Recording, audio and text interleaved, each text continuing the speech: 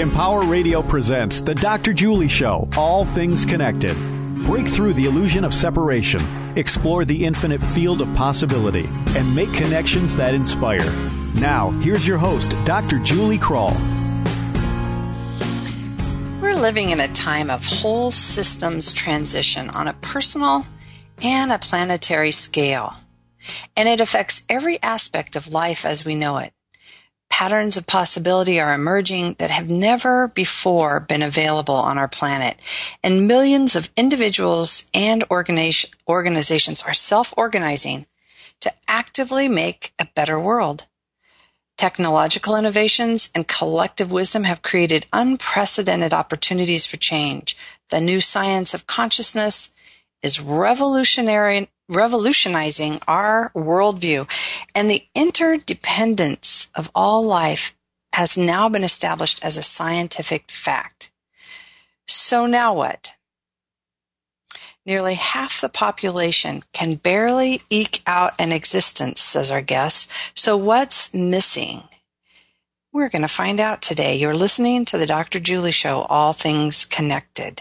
I invite you to take a few deep breaths. Bring your awareness into this moment, open your mind, connect with your heart, and settle into your essential self as I introduce our guest. Trained as a physician and epidemiologist, Dr. Monica Sharma worked for the United Nations from 1988 to 2010. As Director of Leadership and Capacity Development at the United Nations, she designed and facilitated programs for whole systems transformation and leadership development throughout the world with measurable results. Currently, as an international expert and practitioner on leadership development for sustainable change, she continues to assist the United Nations as well as universities, management institutions, governments, business, media, and other organizations. She designs and directs large programs globally and has lived and worked in both developing and developed countries. For example, she established and implemented programs in 40 countries to prevent and treat HIV/AIDS and pioneered the strategy for whole systems transformation to reduce maternal mortality in South Asia. She received the Spirit of the United Nations Award in recognition of her contributions. Dr. Sharma created and uses a unique response model based on extensive application, a conscious full-spectrum model which simultaneously in time solves problems, shifts systems, and creates new patterns sourced from individual inner capacity and transformational leadership.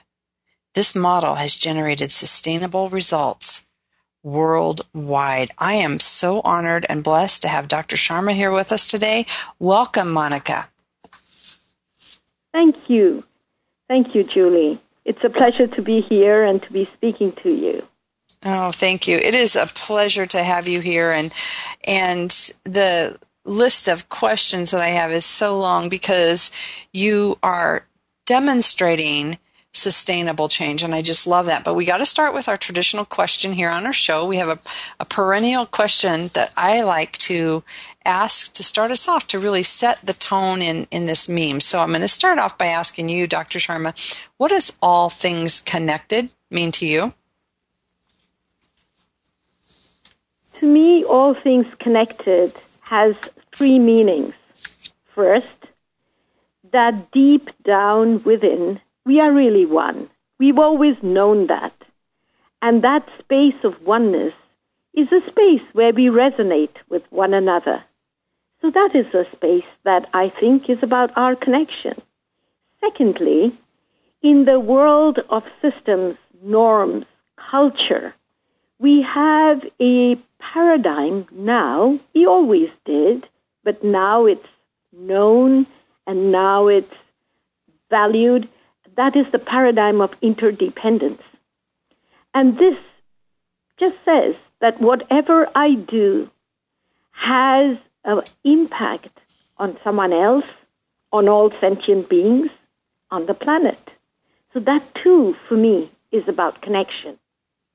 And the third dimension of connection, which we often don't explore, is that connection without a deep value base is simply connection.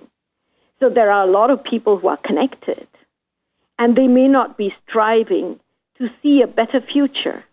They are connected because they, for example, may wish to use more fossil fuels. They are connected because they want to be able to promote a particular idea of theirs. They are connected because they want to promote a particular way of looking at financing, for example. So connection for me, the third dimension, is one that is based on universal values that we hold deeply. Values such as compassion, and I use the word universal values where no one is left out anywhere. So values such as compassion, values such as dignity for all. Because like Martin Luther King said, you know, when I am able to see that I am who I am simply because you are who you are, that space of dignity where no one is left out. Fairness, that we each have a right to fairness on this world. So sort of burning for that. So for me, this connection has three domains. One, that is more of our oneness. Secondly, that of interdependence. And thirdly, connection that is based on values that are universal, where no one is left out anywhere. Wow, Monica, you know, I get a lot of responses on this program over the years, and the third one is really fascinating, talking about connection with universal values and those that are connected without that. And wow, that really changes the whole conversation. Wow. You know, you've spent a lifetime, a beautiful career with the United Nations, and you have been a leader on the front lines, really helping to teach and to lead. And now you're really working and mentoring with other leaders and helping make a difference in even a greater way. It's almost like, I remember a student of mine once said, you don't have to go change the world. You just have to influence your 100 people that you know, and they'll go out and influence their 100 people. So I love that about you. But why don't we tell your story first? How did you, Dr. Sharma, you're a medical doctor, an epidemiologist, how did you end up with the United Nations? And tell us a little bit about that career. Julie, I wish I could say that I planned it, but I didn't. It just happened. So firstly, as a medical doctor, I've been in touch with pain and dying and all that all physicians and, you know, are in touch with. So there's a space in this profession, like many others, like teaching, like law, that opens one's heart in a way that is, you know, very, very deeply energizing, very deeply meaningful. I had worked for 7 years in a national policy institute in India, the National Institute of Health and Family Welfare, where we supported the highest level of government and ministers to work on new policies, and I was working on health and nutrition. And I also worked at grassroots, literally with traditional birth attendants in villages. So I loved that spectrum of engagement across, because for me, this kind of work is not about levels of leadership. This kind of work is about being able to source one's greatness to make a change. I had been there for 7 years, and I was conducting sessions, and I was working on, doing applied research on various topics. And I also used to guide the thesis work of people who were getting their community health administration degree. And I figured I was like 7 to 8 years in that institution. I had given my best, and I learned a lot. And there's a time when I felt I was open for new challenges and just to energize myself. not as a reaction to the space, but rather as a way of moving on. And so I made 30 copies of my CV, distributed it in the institutions that I would like to work with a note. I got called in 10 of them and interviewed, and I got a job in 3 of them. And then I was out on a field visit in the villages where I was doing a study, and one of my students saw an advertisement in the newspaper about a job in UNICEF. And since I was not there, he took a copy of my CV, put a phone number, and said, she may be appropriate. And I got a call, I was interviewed, and I landed there. Wow. So then let's talk about your career, because you literally have really made significant systemic changes. And, coming from a medical model, and I don't know how that is in India, but really understanding things from such a global, universal perspective and making systemic change isn't easy. And I love what you just said, forcing one's greatness to make change. So how did you then go from the job at UNICEF to really all the work that you've done with this systemic change and transformation?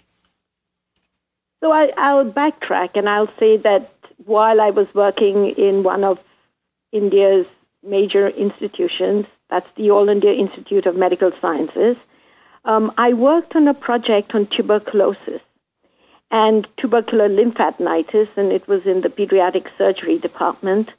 And I was so much in touch with the families that came and brought their children, or basically children, and then go back and find out more about it. And it's from that space that I started connecting the world of medicine to the world of public health, to the world of social change, and indeed economic change. So it set a tone for me to be in UNICEF. And at UNICEF, I was the head of health, and that was a time when UNICEF's executive director, Mr. James Grant, was mobilizing the world towards achieving results in child survival, and he had immunization as its major program to sort of pull the rest of child survival up for the world.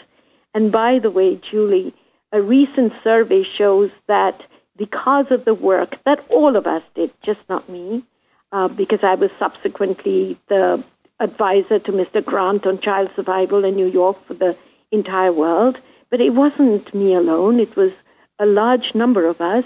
We've had huge success. The surveys show that there's some 90 million children around the world who live because of that effort, who didn't die because of that effort. And that's huge.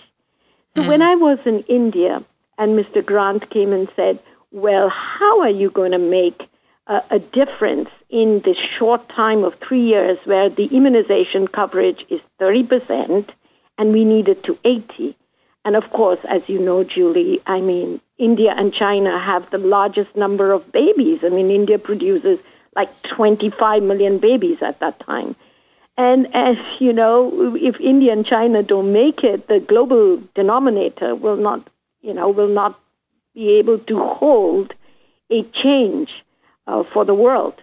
And we made 80%. And we made 80%. I did an extrapolation based on epidemiology and stuff where I said, if we did X, we would reach 60. And if we did Y, we would reach 70. And if we did Z, we would go to 80.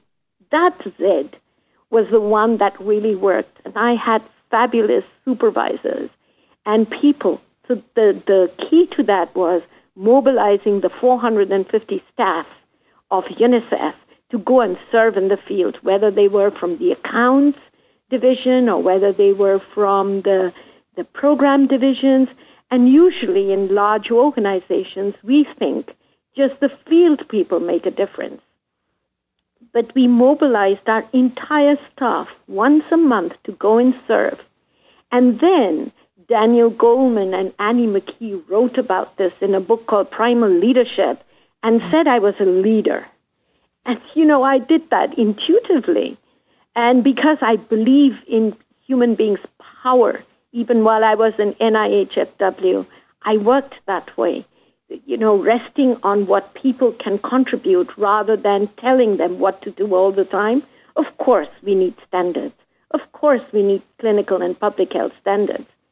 So that's when I realized that this made a huge difference. 20 years, almost 20 years down the road, 15 years down the road, they did a survey. And they found that they did a staff satisfaction survey. And the staff said that was one of the best periods of their life at work, simply because there is nothing more deeply satisfying at work than being able to contribute. Mm-hmm. They say in the U.S., for example, 50% of people dislike their jobs intensely. So being able to transform one's workplace into a place that is at once useful to society and deeply grounded in who I am, what I stand for, the patterns I wish to change, the norms I wish to change, is very, very powerful. Subsequent to that, I used the same kind of methods when I was directing the South Asia Maternal Mortality Reduction Program, or when I was the Global Director for HIV and AIDS in the United Nations Development Program, or whether I worked in child survival in the headquarters of UNICEF. So there's something about combining, Julie, the ability for every human being to get in touch with who they are and then be able to see the patterns that inhibit what results we could produce, because we as human beings have a pattern mind, and to be able to activate that space so that whatever we do is part of shifting the pattern that exists today and is grounded in my inner strength. And it's the combination of these three things, being able to source one's inner power, being able to see and create alternatives, and being able to commit to results. Because in that commitment, people stretch. Without that commitment to results, we usually remain in our comfort zone. Mm. Yeah, and so, wow, when I hear that, I'm thinking about the intro for our program today and thinking about, so all of these resources are emerging. We now have the ability on the planet to connect almost instantaneously with almost everyone on the planet. 2 weeks ago, I think 1 billion people logged on to Facebook on the same day. That's 1/7 of the population. So here we have all these emerging resources, and what I'm hearing underneath is what you say is missing. So what is missing when we're talking about leaders really coming into alignment with who they are and serving a greater good? What's the missing piece? What are we missing? So to me, I'll go back to the first thing on connection, Julie. It is not about connecting. I mean, we also know that the internet today, in essence, also connects for childhood pornography. So to me, it's not connecting. It's connecting for what? Connecting with what values? Connecting to create what kind of future? Connecting to share what I'm in action with. So I think you're absolutely right when you say we have huge opportunities. We have opportunities we didn't have before. We have technology that exceeds, in fact, it exceeds our capacity of being human. We have technologies to destroy. We have technologies to support life. We have technologies to nurture the planet. We have technologies we are using right today that is not enhancing the way the planet is in fact destroying the planet. So it's not, we have technology like never before. We have connectivity as never before.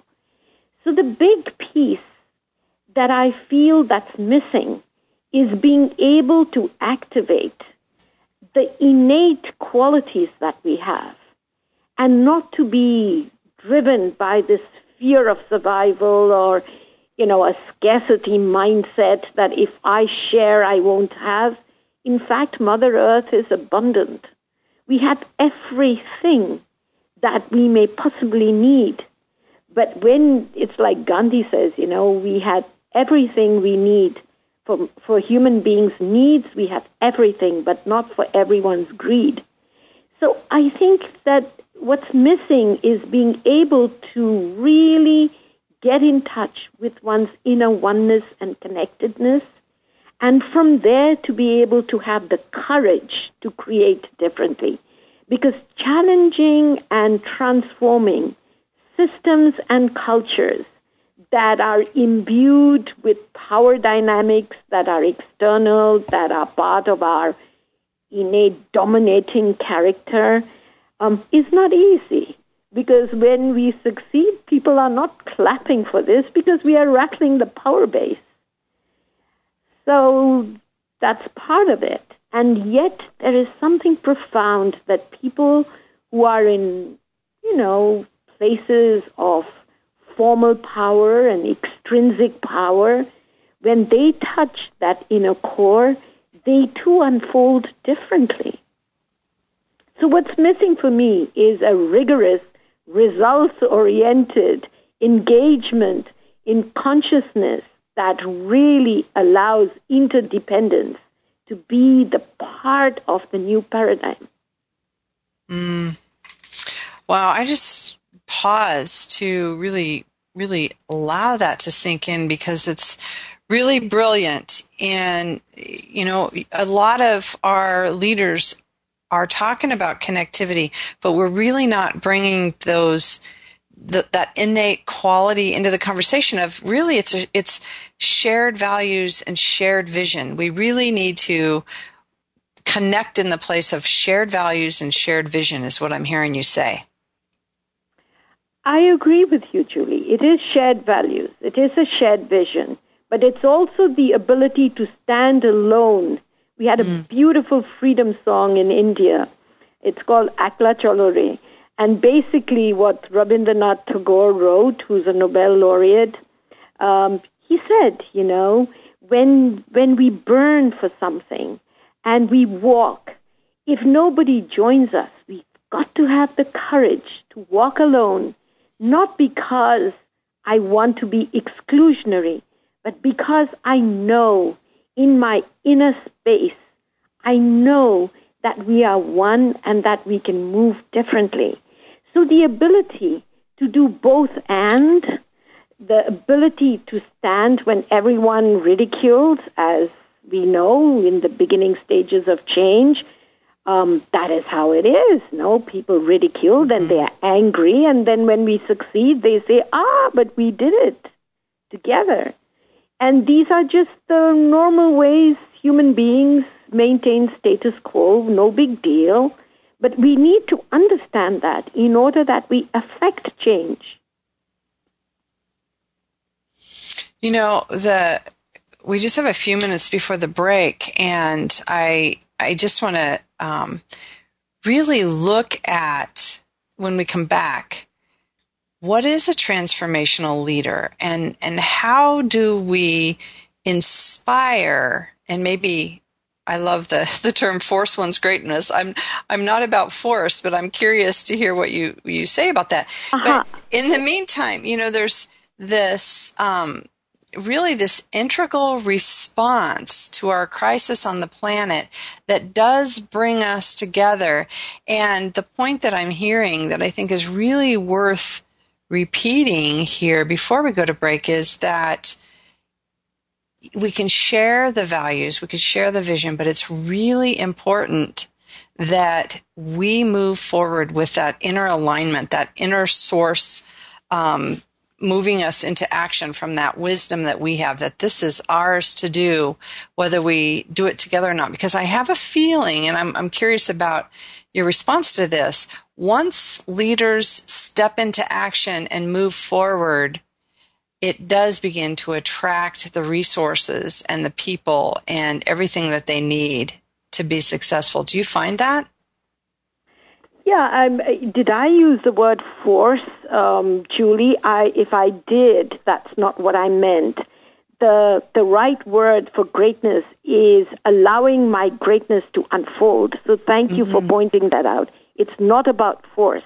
It's about sourcing one's greatness. It's about sourcing. That's the word that you used. Yes. Yeah, so sourcing. It's not about force. It's about unfolding. I completely agree. And if we have shared values, we have shared vision, then I think there's a new paradigm of transformational leadership that's about sharing space. And so when we come back, we'll look at that. Excellent. Yes, you said source one's greatness to make change. I love that. So we're going to take a break. And when we come back, more with Dr. Monica Sharma.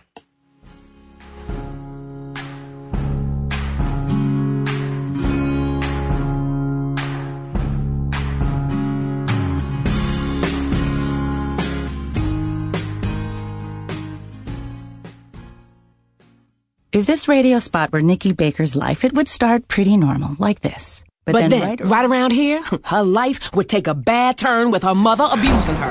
And about this far in, Nikki would drop out of high school and run away. Here, she'd be forced to work 2 jobs, struggling to support herself and her daughter. She'd feel stuck. But then she'd decide to earn her GED diploma. She'd take my prep classes, study every night, and feel unstuck. Because she'd finally hear someone say, Nikki Baker, come up and get your GED diploma. If this radio spot were Nikki Baker's life, the ending wouldn't be the ending at all. It would be the beginning of a brighter future. For free info about GED test prep classes, call 1-877-38-YOUR-GED or visit yourged.org. GED is a registered trademark of the American Council on Education, brought to you by Dollar General Literacy Foundation and the Ad Council.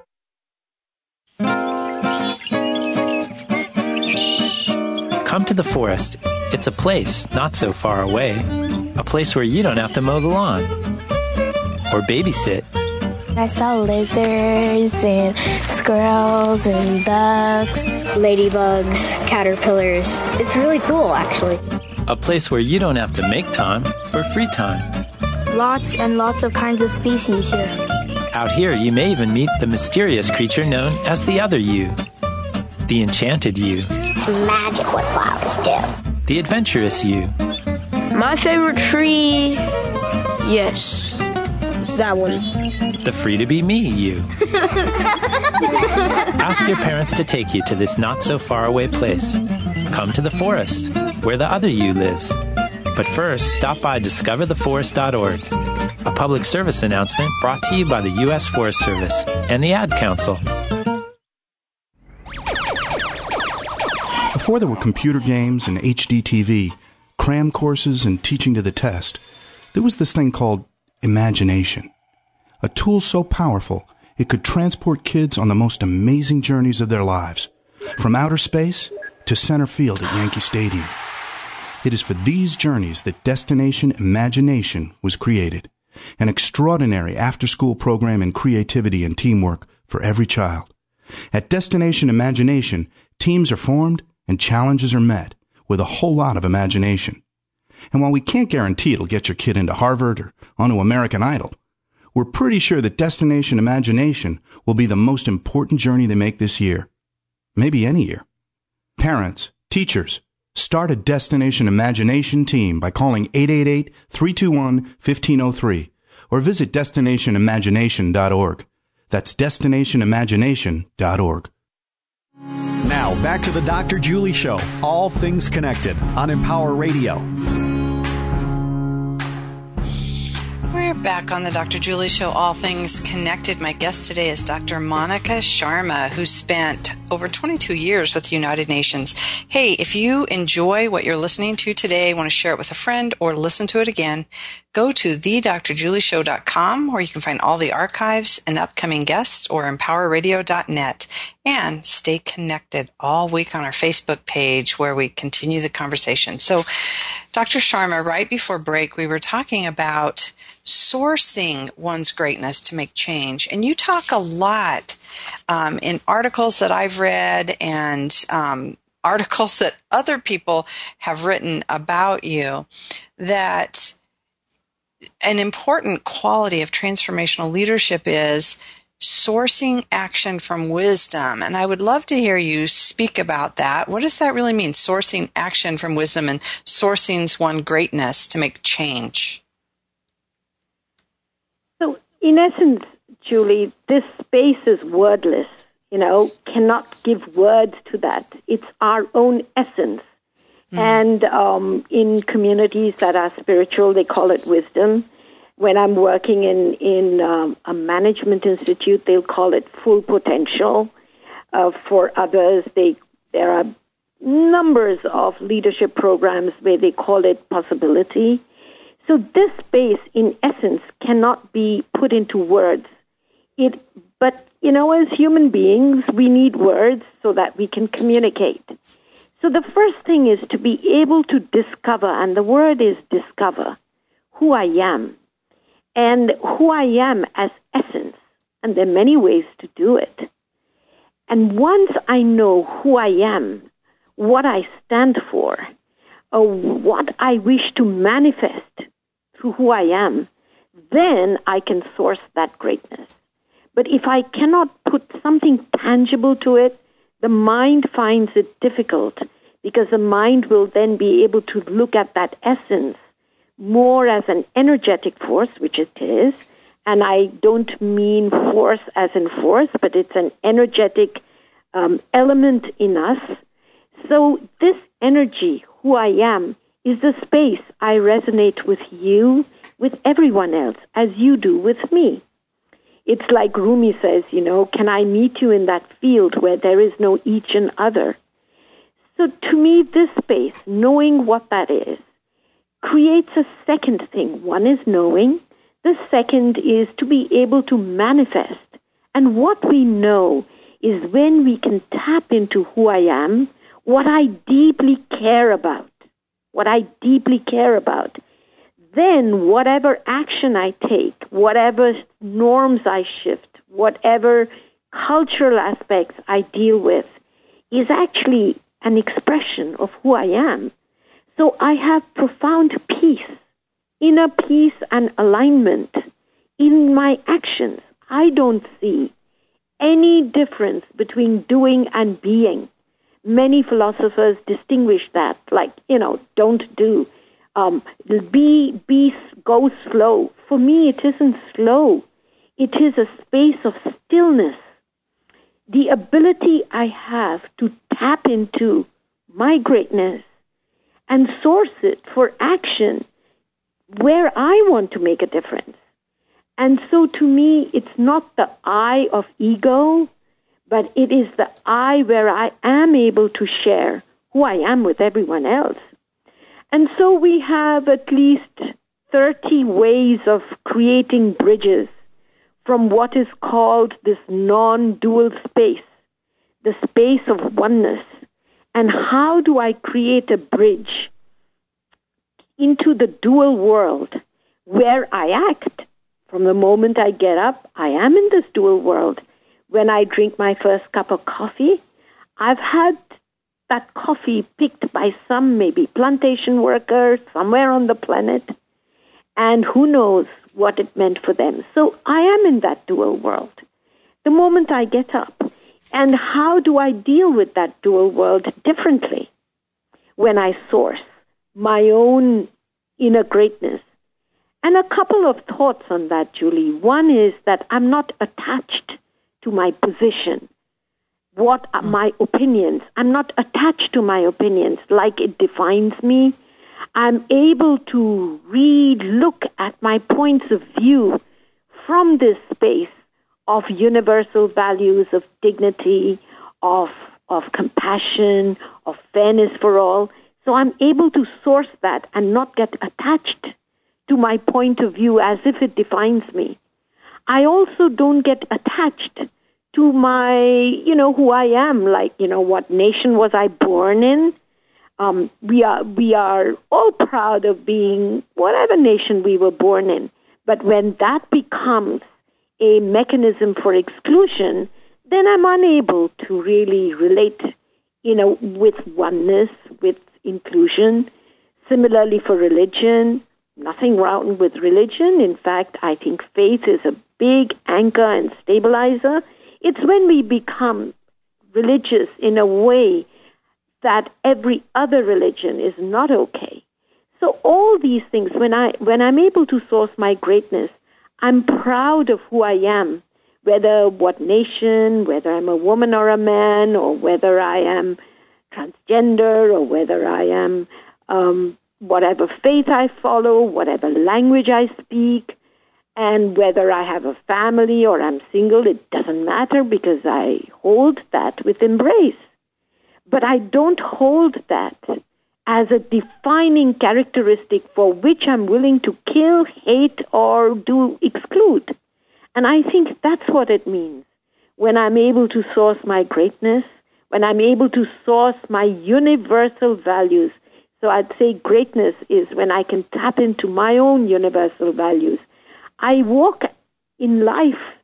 I create alternatives totally differently, not attached and defined by what are more social profiles or the money I have or the material wealth I have.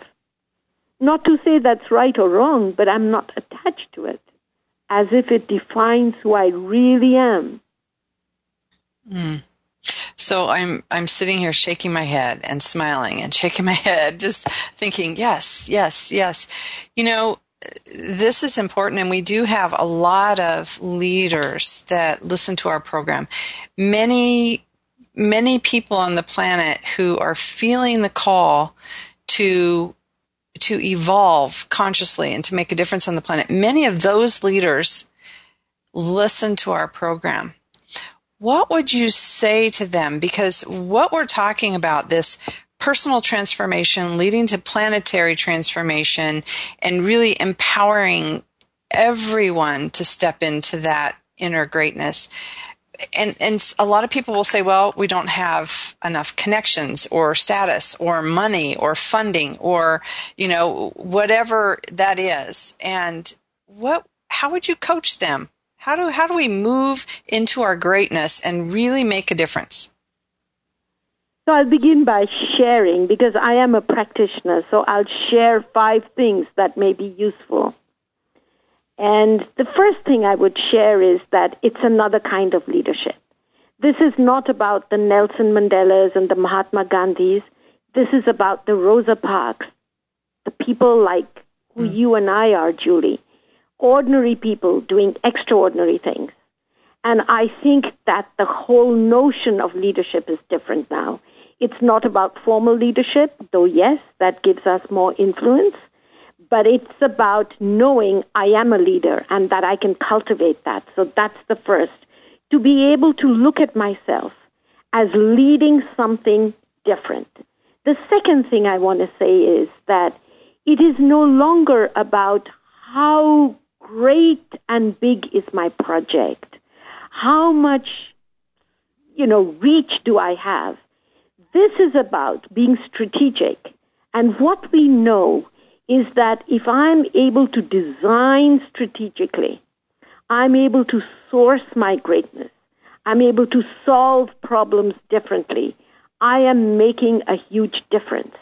Because in this is not about global reach in terms of numbers. This is about global reach in terms of strategic change. And I think every transformational leader needs to be able to see it's not how big or how small, it is how strategic is my work. So then I go to what is this strategic work?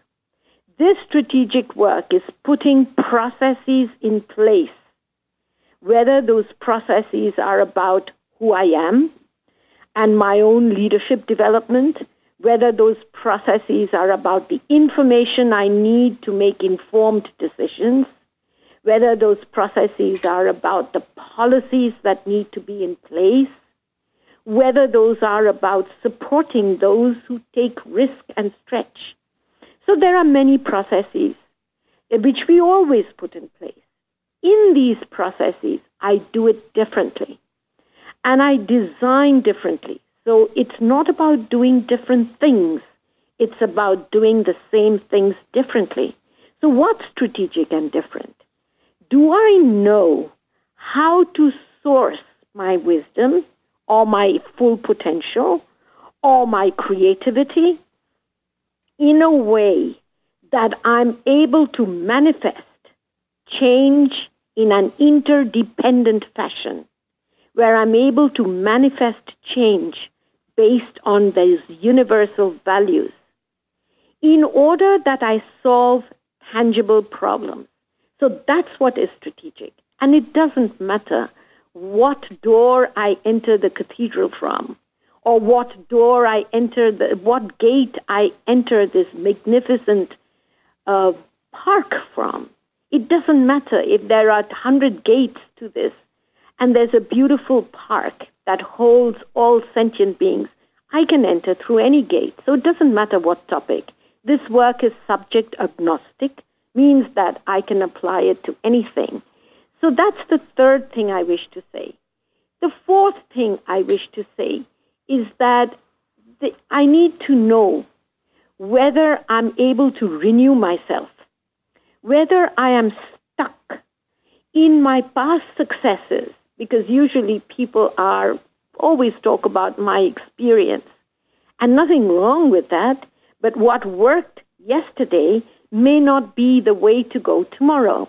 So it's not like I let go of what's yesterday, but that I know how to renew myself, that I'm able to hold what works, but I have the wisdom to alter my point of view when I need to. So renewal is a huge feature. And the last point I want to make is that, do I know how to foster other people's greatness?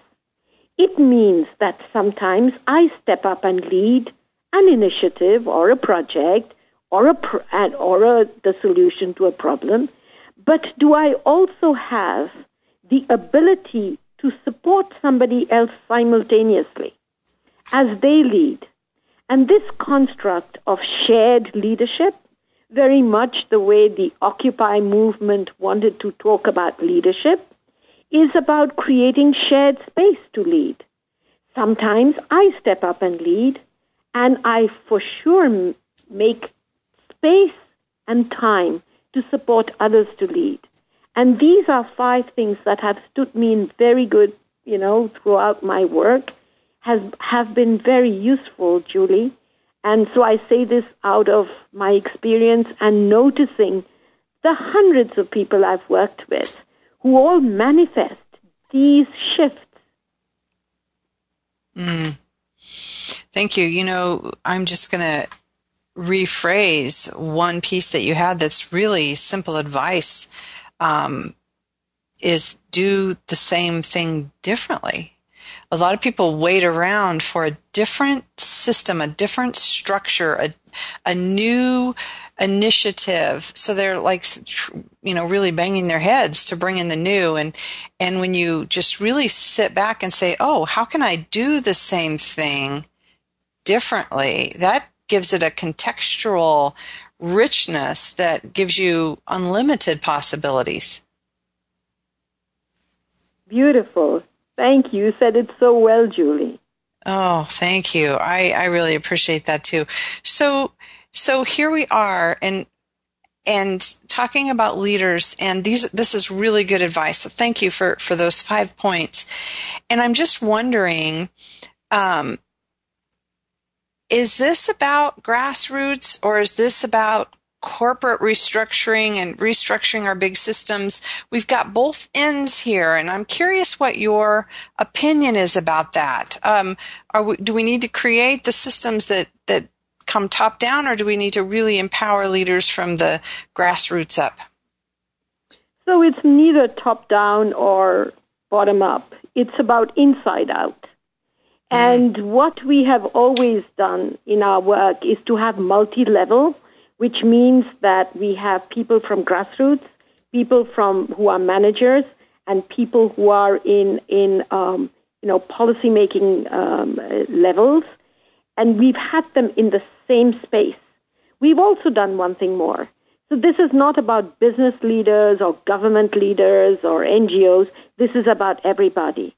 So we don't have the time today, Julie, but there are business leaders I've worked with that have used these techniques and made profound changes. And to me, we've had people from government, we've had people from civil society, we've had grassroots leaders, we've had councils of ministers that have all used this, because this is not about level. And then people say, but, how can I, there's urgency. We even have done an analysis that actually this kind of work saves time, because it saves time because, people are building teams in a different way. People are able to work cross-culturally in a different way. People are able to deal with their problems and their opinions, which are valuable, but sometimes stand in the way and obstruct, our agenda from moving. They are able to look at that differently.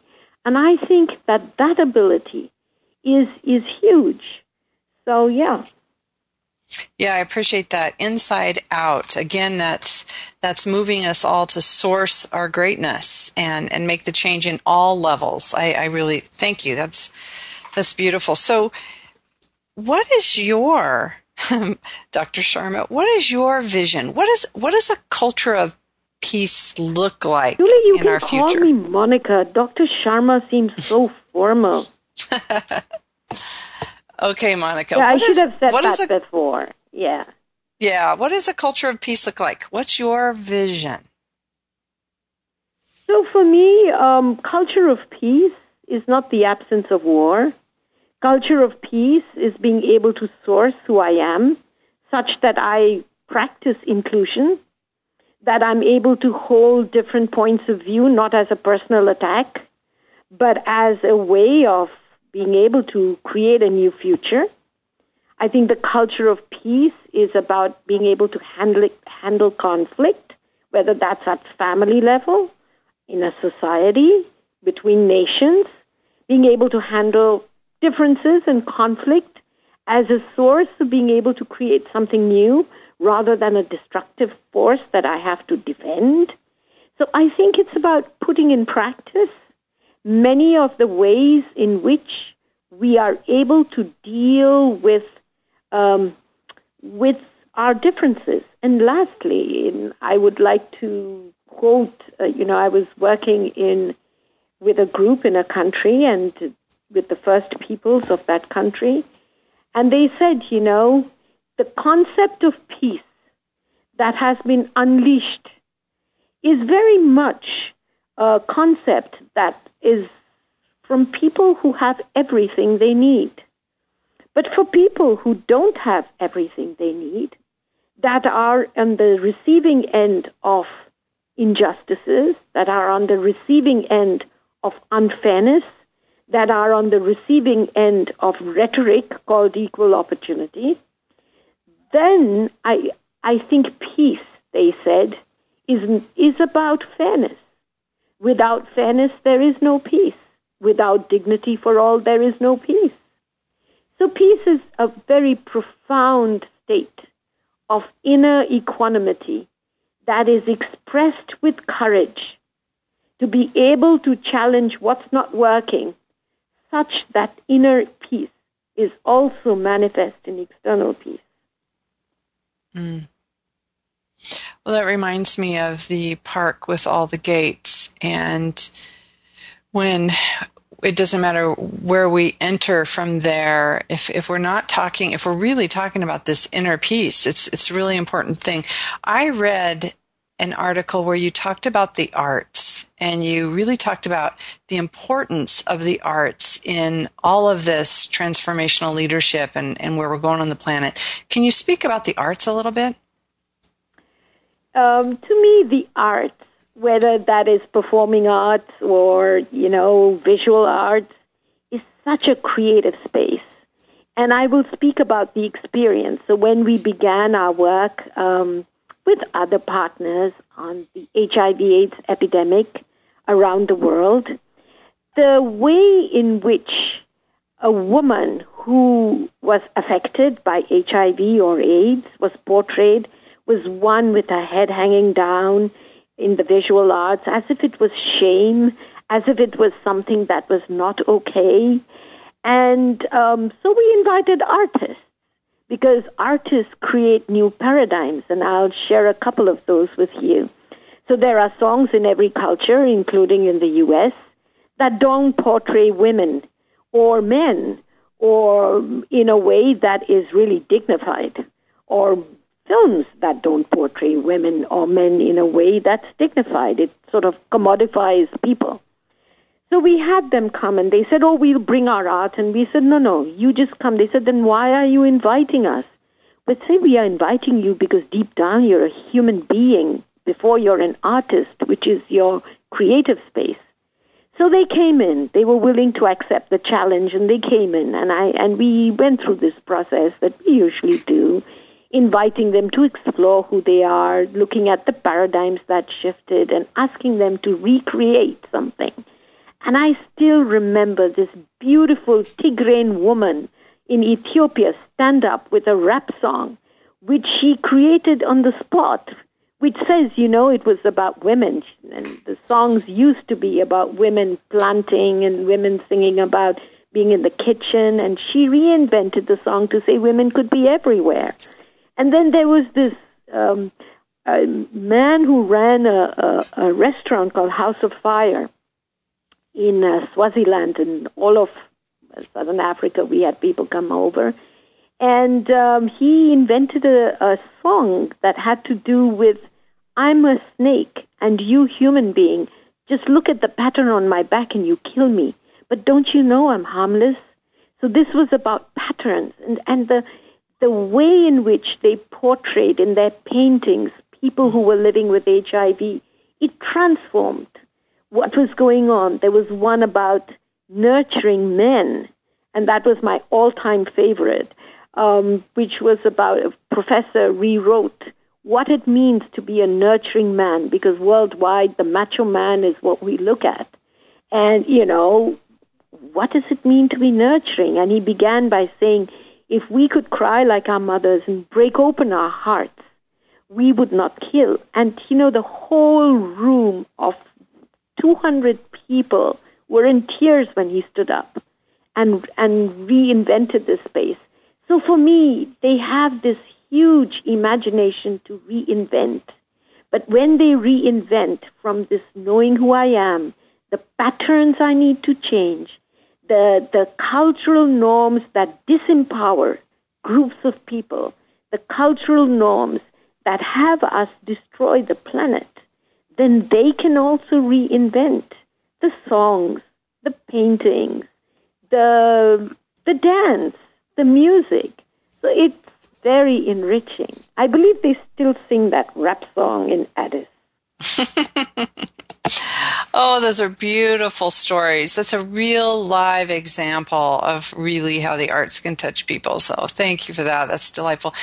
Monica, it has been such a delight to have you with us today. I really want to thank you for sharing your wisdom and your greatness with all of our listeners here today. Thank you too, Julie, for creating this opportunity and for having you ask these profound questions, because they say that a great question is much better than 50 stupid responses. Oh, well, thank you for that. I'll accept that and just revel in our conversation, because I have several things written down and really good advice, and I think it's worth sharing over and over and over again. So thank you so much. And we're out of time, so thank you again, and thank you, listeners, for tuning in. We'll see you right back here next week. Bye-bye.